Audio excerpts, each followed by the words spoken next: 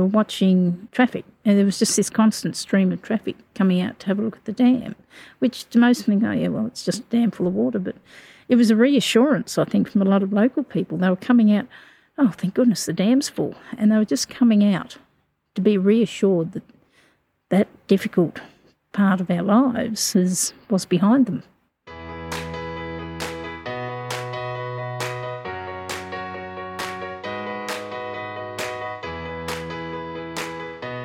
Today's guest on the podcast is Glenda Riley, who joined me to share information about the She Hive, which is based in Stanthorpe.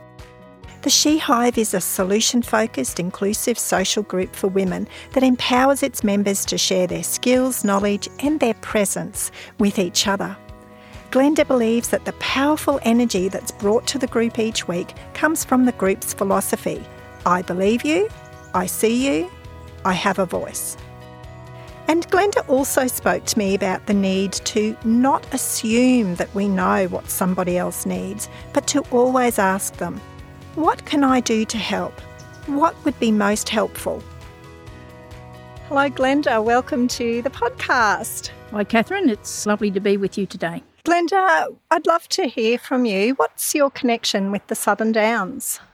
Well, I've been a resident here for 8 years, a regular visitor for over 20 years, but what drew me to the region is that very similar in climate, agriculture, tourism, where I grew up in Victoria, so it's been a bit like coming home. And we're here today at the She Hive. Yes, you are. Welcome to the She Hive and all that it is. It's wonderful to finally come here and be in the She Hive and see where you and the other women come and gather together. Can you share with our listeners the story of how the She Hive began and what inspired the name She Hive?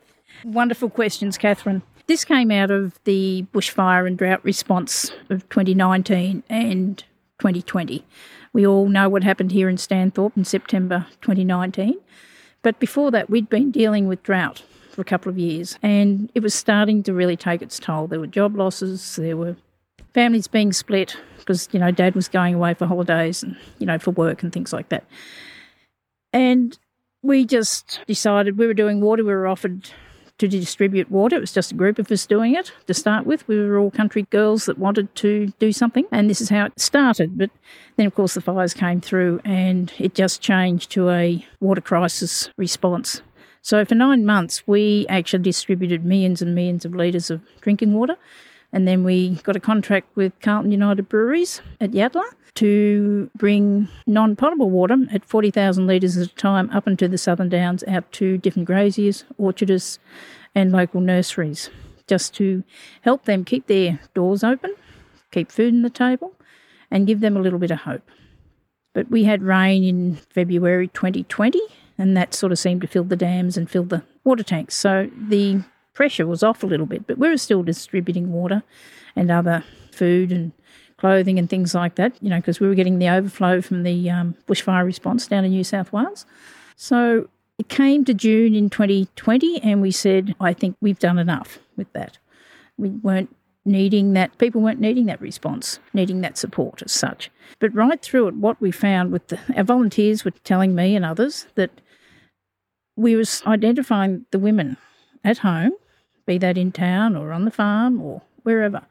They were the ones that was making the sacrifice. They were looking after hubby, they were looking after the kids, they were looking after the farm. Like if hubby had gone away for work just to get money into the home, and they were suffering.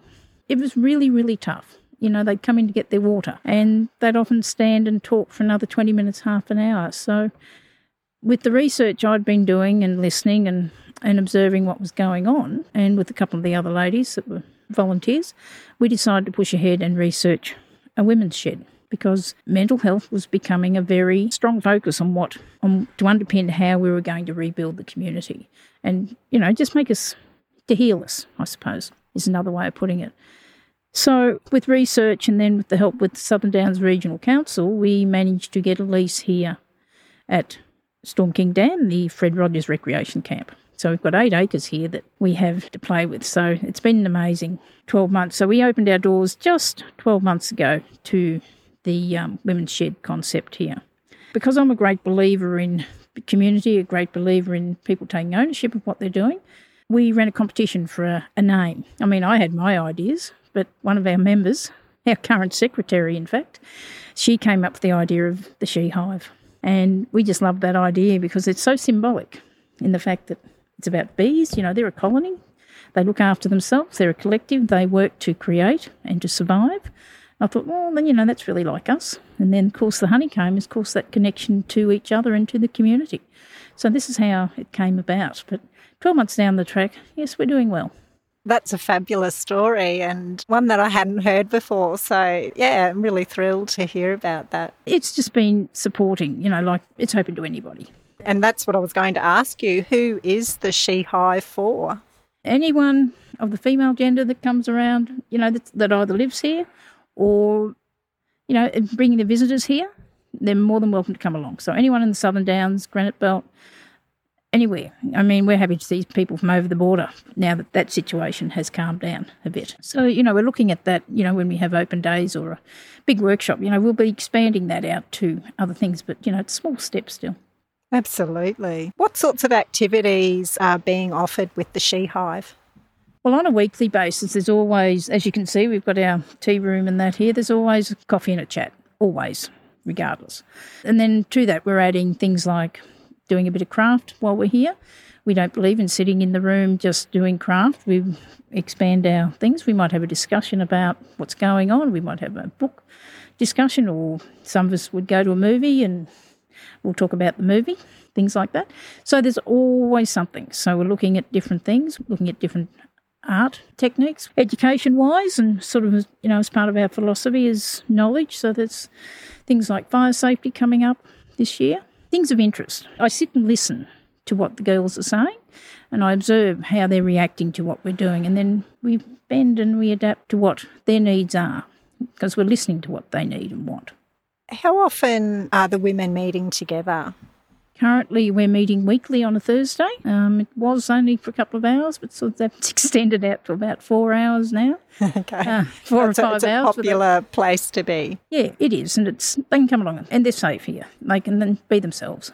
So it's really important. We are looking at, with the amount of planning we've got coming on and what we've got planned, we may end up going to 2 days a week at some point during the year, and with weekend workshops now and again as well, just depending on what's happening.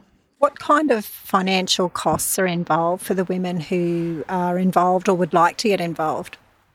Well, as a charity, we've kept our costs right down because that was one of the things we identified in the early days, was that not everyone can afford to go out and spend $10, $15 on a cup of coffee and a sandwich, which is what it is, the average these days.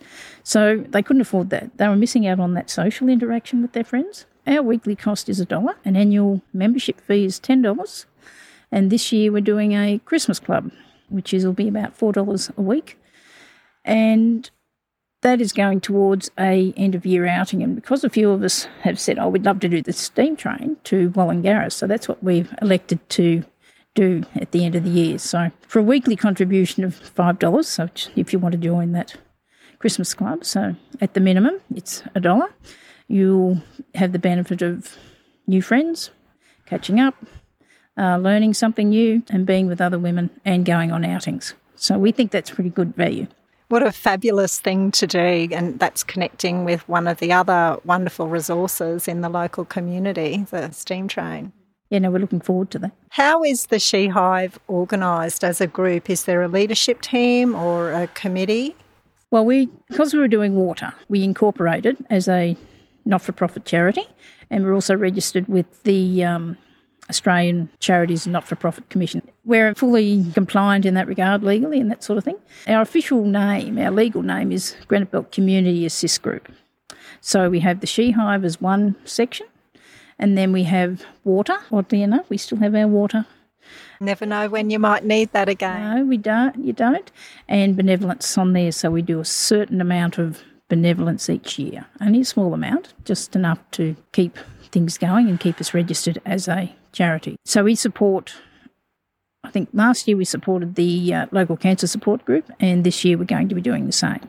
So that'll be a big thing in October. So we're looking forward to a bit of fun. So we're going to expand what we were doing on that. How many women are coming along to the She Hive meetings, Glenda, or are involved? I'm sure there are some involved on the fringes as well. We've got a core group that probably between 10 and 12 that are regular members, and then we've got another probably 10 to 15 that come when they can. And that's the other thing. We don't expect people to come every week. Why do you think the She Hive has been so successful? What needs do you think are being met there? There's no one thing that I can really pin down for that. But I think offering solutions to mental well-being in a non-confrontational, safe and inclusive environment, I think that's probably the main thing. However, we offer a variety of activities and outings. We don't sit in a room doing craft every week. We're out and about doing things. We get involved with each other. We get involved with the community. We get involved with other local businesses by supporting them, with our outings and things like that. But we hear about mental health programs that always ask about, are you okay? Feeling depressed, tired, stressed? I see them all as negative questions. I much prefer to ask the positive question of our team, of our members. Are you going home invigorated and happy? Are you coping with what's happening at home? Are you getting out and about and meeting your new friends outside She Hive activities? Are you feeling better in yourself? And to me, if they're answering yes to that same question, to me, that's a win. That is an absolute win. And framing it in that positive way also gives people a little bit of a beacon to work towards, rather than, am I stressed? The focus then is on the stress. By flipping it around and reframing it, it's on the what makes me feel good, what makes me feel invigorated, and there's that action towards that. Yes, and even my own experience with mental health, and that was the one lesson I learned out of that. But the other thing that I really learned out of my own experiences, and it really underpins what we do, and that is we believe in you, we support you, we see you, and everyone has a voice. And that, to me, is the core, absolute core foundation of what it is we do. That's fabulous. I love that. So no one is different. No one is treated any differently. We're all the same. We all come together on a level playing field. But, we're sensitive to people's needs and we work around that as much as we can. That sounds beautiful. Using one of your positive frames, Glenda, what are your hopes for She Hive into the future? Continuing what we're doing, building on our business model and making sure that the women of the region and our visitors are getting the best experience possible they can with what we're doing. We try to keep things simple. We don't overcomplicate things. And I think sometimes if you're struggling a little bit mentally or your physical health's not as good, you don't need anything complicated. You just need to come along, sit, and if you're just sitting listening to the others talking, quite often we can have 5 or 6 conversations going at once, and just being with others can be very healing. Where can people find out more about the She Hive, and what's the next step if someone's listening and they're thinking that they might like to get involved with the She Hive? Well, we've got our social media presence, we've got a website, and my phone number is there for everyone to pick up the phone and send a message or have a call. But we also encourage anyone that wants to, they're welcome to come along to 1 or 2 sessions. The way things are at the moment, we're having coffee in the park on a weekly basis. That's a little bit more laid back, not as structured. You can just roll up with a cup of coffee in your hand, sit and have a yarn for a while. Especially if you don't know the people, you can just stop and chat and have a few minutes. It just eases people into meeting others and getting to know people, because I think we can all be a little bit intimidated by walking into an environment where you don't know anyone. So we offer that. That sounds really terrific. And we'll be sure to include those contact details and the web link in the show notes. And it sounds like, you're really aware how important it is to be connected to other people in your community, whatever feels right for you. And that could mean being connected by being really involved in the structure of a club or a group like She Hive, but it can also mean those informal connections. If you happen to see someone at the park who's having a picnic that being able to stop and say good day and stop for a cuppa with them. It's just trying to find that balance between what everyone wants. Like it was last week, someone new to the region and wanted to catch up, and I thought, well, how nice. Just the way things are at the moment, I thought, weather's nice, let's just have a coffee in the park. Yeah. So they said, we're doing it next week. Yeah, okay. We've talked a little bit about the She Hive. I'm aware that you also have some other roles in the community though. Glenda, in late 2021, the community hosted a photo exhibition called Hope and Growth, and that was a collaboration with the Southern Downs Regional Council and federal and state funding as part of the bushfire recovery journey for the region. And that's when I first met you, was at one of the exhibition openings in Stanthorpe, and I got to see some of your photos, and there were other people that exhibited their photos and poetry there as well. I'm wondering, how did you come to be involved with that photo exhibition? I'm a little bit of a bit like a magpie when it comes to taking photos. I guess I'll take anything and everything. But I happened to be in town that day the fires came through because we were setting up to distribute water the next day. And, of course, I always travel with my camera. But when I realised this fire was not going to be insignificant, it was going to cause a great deal of issues, I stepped into my photojournalism role that I've done in the past and just got a few photos and that sort of thing. And when I was contacted to share them, I thought, yes, I think the story needs to be told, just how it was. Even just, as I think I said to you at the time, I said just looking now in print has just reminded me of just how hard that was and how difficult that was for people at that time and how scary it was watching the fire go up Mount Banker there just on sunset and, coming down, trying to jump the creek. That was pretty scary. So looking back, reflecting back on those times that were quite scary at the time, how was it helpful to take the photos and to look back at the photos when it came time for the photo exhibition? It didn't disturb me as such, but it was a chance to reflect. It gave me a chance to reflect on what I was doing then to what I'm doing now and how that's changed me.